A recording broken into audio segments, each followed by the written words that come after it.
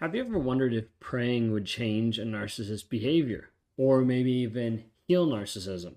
Maybe there's a way that if you pray or if you connect with someone on a certain level, that narcissist will change. Maybe you've wondered and maybe you've thought that spiritual or religious practices have an impact on the narcissist, on their personality traits of actually getting them help, getting them healed, working through this. I talk to people a lot of times, so they'll be asking questions, or they'll be thinking through, maybe if I show this person more love, maybe if I care about them, maybe if I show them the gospel, maybe if I show them and get them into church, maybe if I do these different things. And there's this thought process that goes through thinking, if I just do these certain things, this person might change. We're going to talk through that a little bit today and kind of break down a little bit some of my thoughts, my ideas of talking through this aspect of, is praying going to save a narcissist? If you guys are new here, my name is Ben Taylor. I'm a self-aware narcissist on this channel to provide awareness about narcissistic abuse. I'm the founder of Raw Motivations, the creator of the Narc app, and your guide in the 7-day challenge called Escape Toxicity to help get you free from narcissistic abuse, to understand about it, reactive abuse, the guilt, the shame, the fog that you're in, and how to actually be free of the trauma bond. We start to break that down for you in this first step. This aspect of religion and this aspect of prayer a lot of times comes up in so many different categories. One of the aspects that it comes up is that there's a lot of narcissists in churches, in Christianity, in religion as a whole, that oftentimes use Christianity to hide behind, to act a certain way, to appear a certain way, to put up a certain mask of conforming to that religious organization's beliefs, but behind closed doors, still being abusive. Well, in this regard, a lot of people get to the place of thinking, well, if I just pray for this person, if I just work on this, if I lead them to Christ, if I do these different things, it will change them. It will save them. It will help them not become as awful as what they are. While there's a piece of that, they need to understand that prayer a lot of times is really transformational. It can help people in so many different ways. Prayer is a part of my life on a daily basis. But it is something that is personal to you. It's personal to what's actually going on, what you're actually going through, what's happening in your life.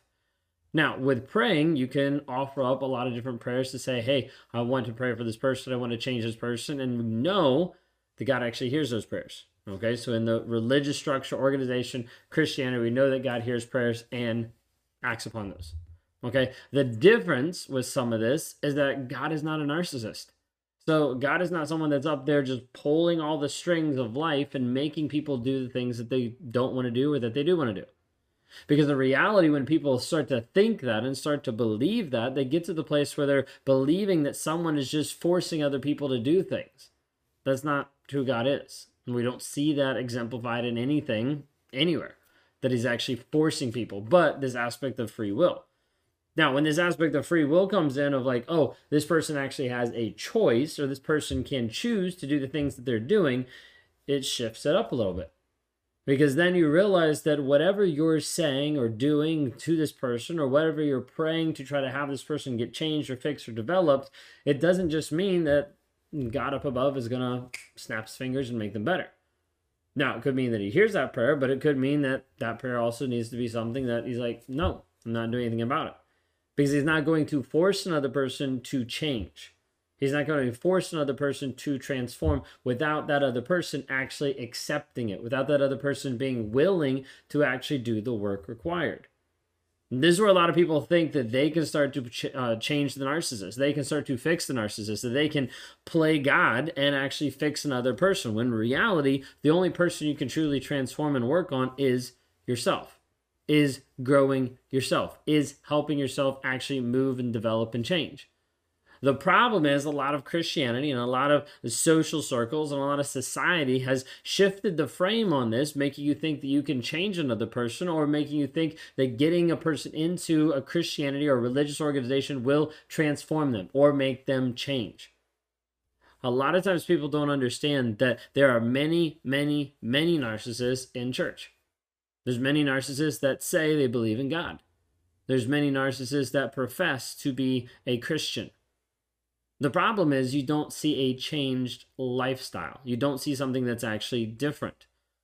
So as long as you keep going through the motions of trying to show them more love and trying to pray for them and doing all these things, but you don't actually see the fruit of it, you don't actually see something changing, you don't actually see something developing, then what's actually going on there is whatever prayers that you're doing are not actually impacting the other person's ability to be willing to actually change. This piece is going to be like spicy for some people. Some people are going to hate this idea, some people are not. But at the end of the day, like, one of the things I want you to understand is God is not a narcissist. He's not going to force another person to change. Just like you cannot force another person to change either. You can have them fit into conformity, which is a lot of what Christianity does. A lot of religion does, is make you conform to a certain image. That's why a lot of Christians and a lot of social circles and a lot of churches are only producing more narcissists, because they're convincing society of this is how it's supposed to look. This is how you're supposed to act. This is what you're supposed to do. To look a certain way, to act a certain way, to be spiritual. And all you see is people putting more rules and regulations on different people, saying, hey, you need to look like this, and then it's easy to build a mask. It's easy to look a certain way. That's what I did. I built a mask based on the image that everybody else wanted me to be, based on the image that everybody thought I should be, based on the image that I was supposed to step into.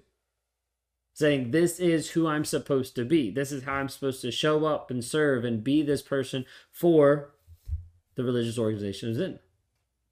And that piece showed this incongruence in my life. Of like, this is who I'm pretending to be, but this is not who I actually am. This is the mask that I'm putting up for others to see, but it's not actually who I am. What I was doing is I was still hiding the stuff that was inside because I didn't want to own it. I didn't want to be honest with it. I didn't actually want to expose it. There's a lot of aspects in Christianity that it talks about exposing, but when you actually get into the church, there's no exposure actually happening. There's a bunch of sedation. There's a bunch of lies. There's a bunch of people that come together and pat each other on the back and smile and have a great time, and no one actually talking about real shit. Because they're too scared of what that would make them look like, because then they won't be conformed to a certain image, and they'll actually show up like there's stuff wrong with them. Welcome to life. There is. Everybody has stuff wrong with them. But the journey is growing and changing and developing.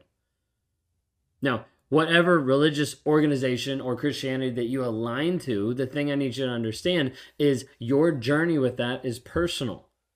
Your journey with that is also not a weapon to be able to beat other people into submission or into conformity. Now, this whole aspect of prayer and praying for a narcissist, I'm not going to give you a cut and dried answer of like, oh yeah, you can save this person by praying for them. Because in reality, you have no effect on it. You cannot actually save this person. It has to do with their willingness to actually open up and be honest with themselves. Open up and be honest with the truth. The hard thing is you're sold this idea of hoping that they're going to change. And oftentimes hoping that they're going to change based on what they've shown to you. That they keep saying they're going to change. They keep saying they're going to develop. They keep saying they're going to work on these things. But it's not actually happening. So I'm just trying to paint a picture of you understanding that, hey, you can pray for this person, but it also doesn't negate your responsibility to actually take care of yourself. This is not me saying you need to be selfish about this, or you need to be closed off from your emotions, or you need to have no empathy. I'm saying, no, you need to be able to look at this and evaluate things by what is actually there. If we want to talk in Christianity or religious terms, you need to be able to examine what is in your life by the fruit. By the result of what's actually happening there. So when you're in your relationship and you're praying for this person to change and they're not changing, you need to go to it and be like, hey, I am not seeing the fruit. I am not seeing the result of this prayer, and I'm not seeing a result of this relationship actually moving forward in a healthy way. Then you need to make a decision. Is this actually bringing me closer to the version of me that I want to develop? Is this bringing me closer to God? Is this bringing me closer to who I actually want to be? Is this actually helping me grow, change, heal, and develop? Or is it only pulling me farther down? You're like, well, we're supposed to give another person another chance. Yeah? You've given another chance. A ton of chances. The thing is, you keep holding out that something's going to change when this other person has shown no remorse, no care, no change over years. How long will you keep doing that? And so you start cutting out people that are actually toxic in your life, that you're cutting out people that are actually abusive in your life, that you're pulling away from maybe friends or family, you're pulling away from spouse or whoever it might be, saying, hey, I'm no longer willing to tolerate the stuff that's actually happening here, but I want to actually grow myself. You cannot grow yourself while you're constantly getting dragged down. It doesn't work that way. So the more you try to be able to transform another person and change another person, you have to understand this is not your job. This is not the power you have over another person.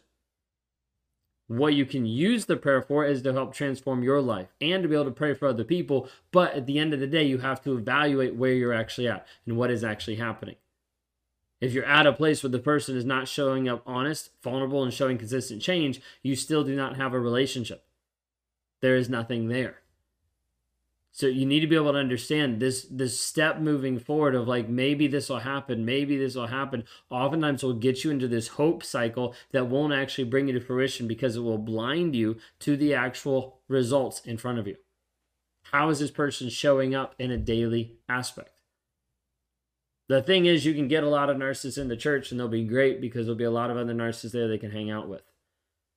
But at the end of the day, how are they actually demonstrating their love for you? For God, for others? How are they actually showing up on a daily basis that is true and honest and vulnerable? How are they actually growing and changing themselves? You can't force another person to change. You can't manipulate another person to change. You can't pray another person to change because that still is not in your power to force change on anyone at all. And any change you do force won't be long lasting. Might be a little controversial, but it is what it is. Feel like we see here, if you want to hear more about this topic or just more in general talking about narcissism, like and subscribe, rate, review. Let us know like what you thought of this episode and share it with someone else to try to help bring awareness of what's actually going on there. Toxic Christianity and narcissism in the church is rampant, just like it is in the rest of the world. It's not just limited to that at all. But it is something that everybody needs to know about and needs to be talked about because most churches won't. Hope you enjoyed it. See you next time.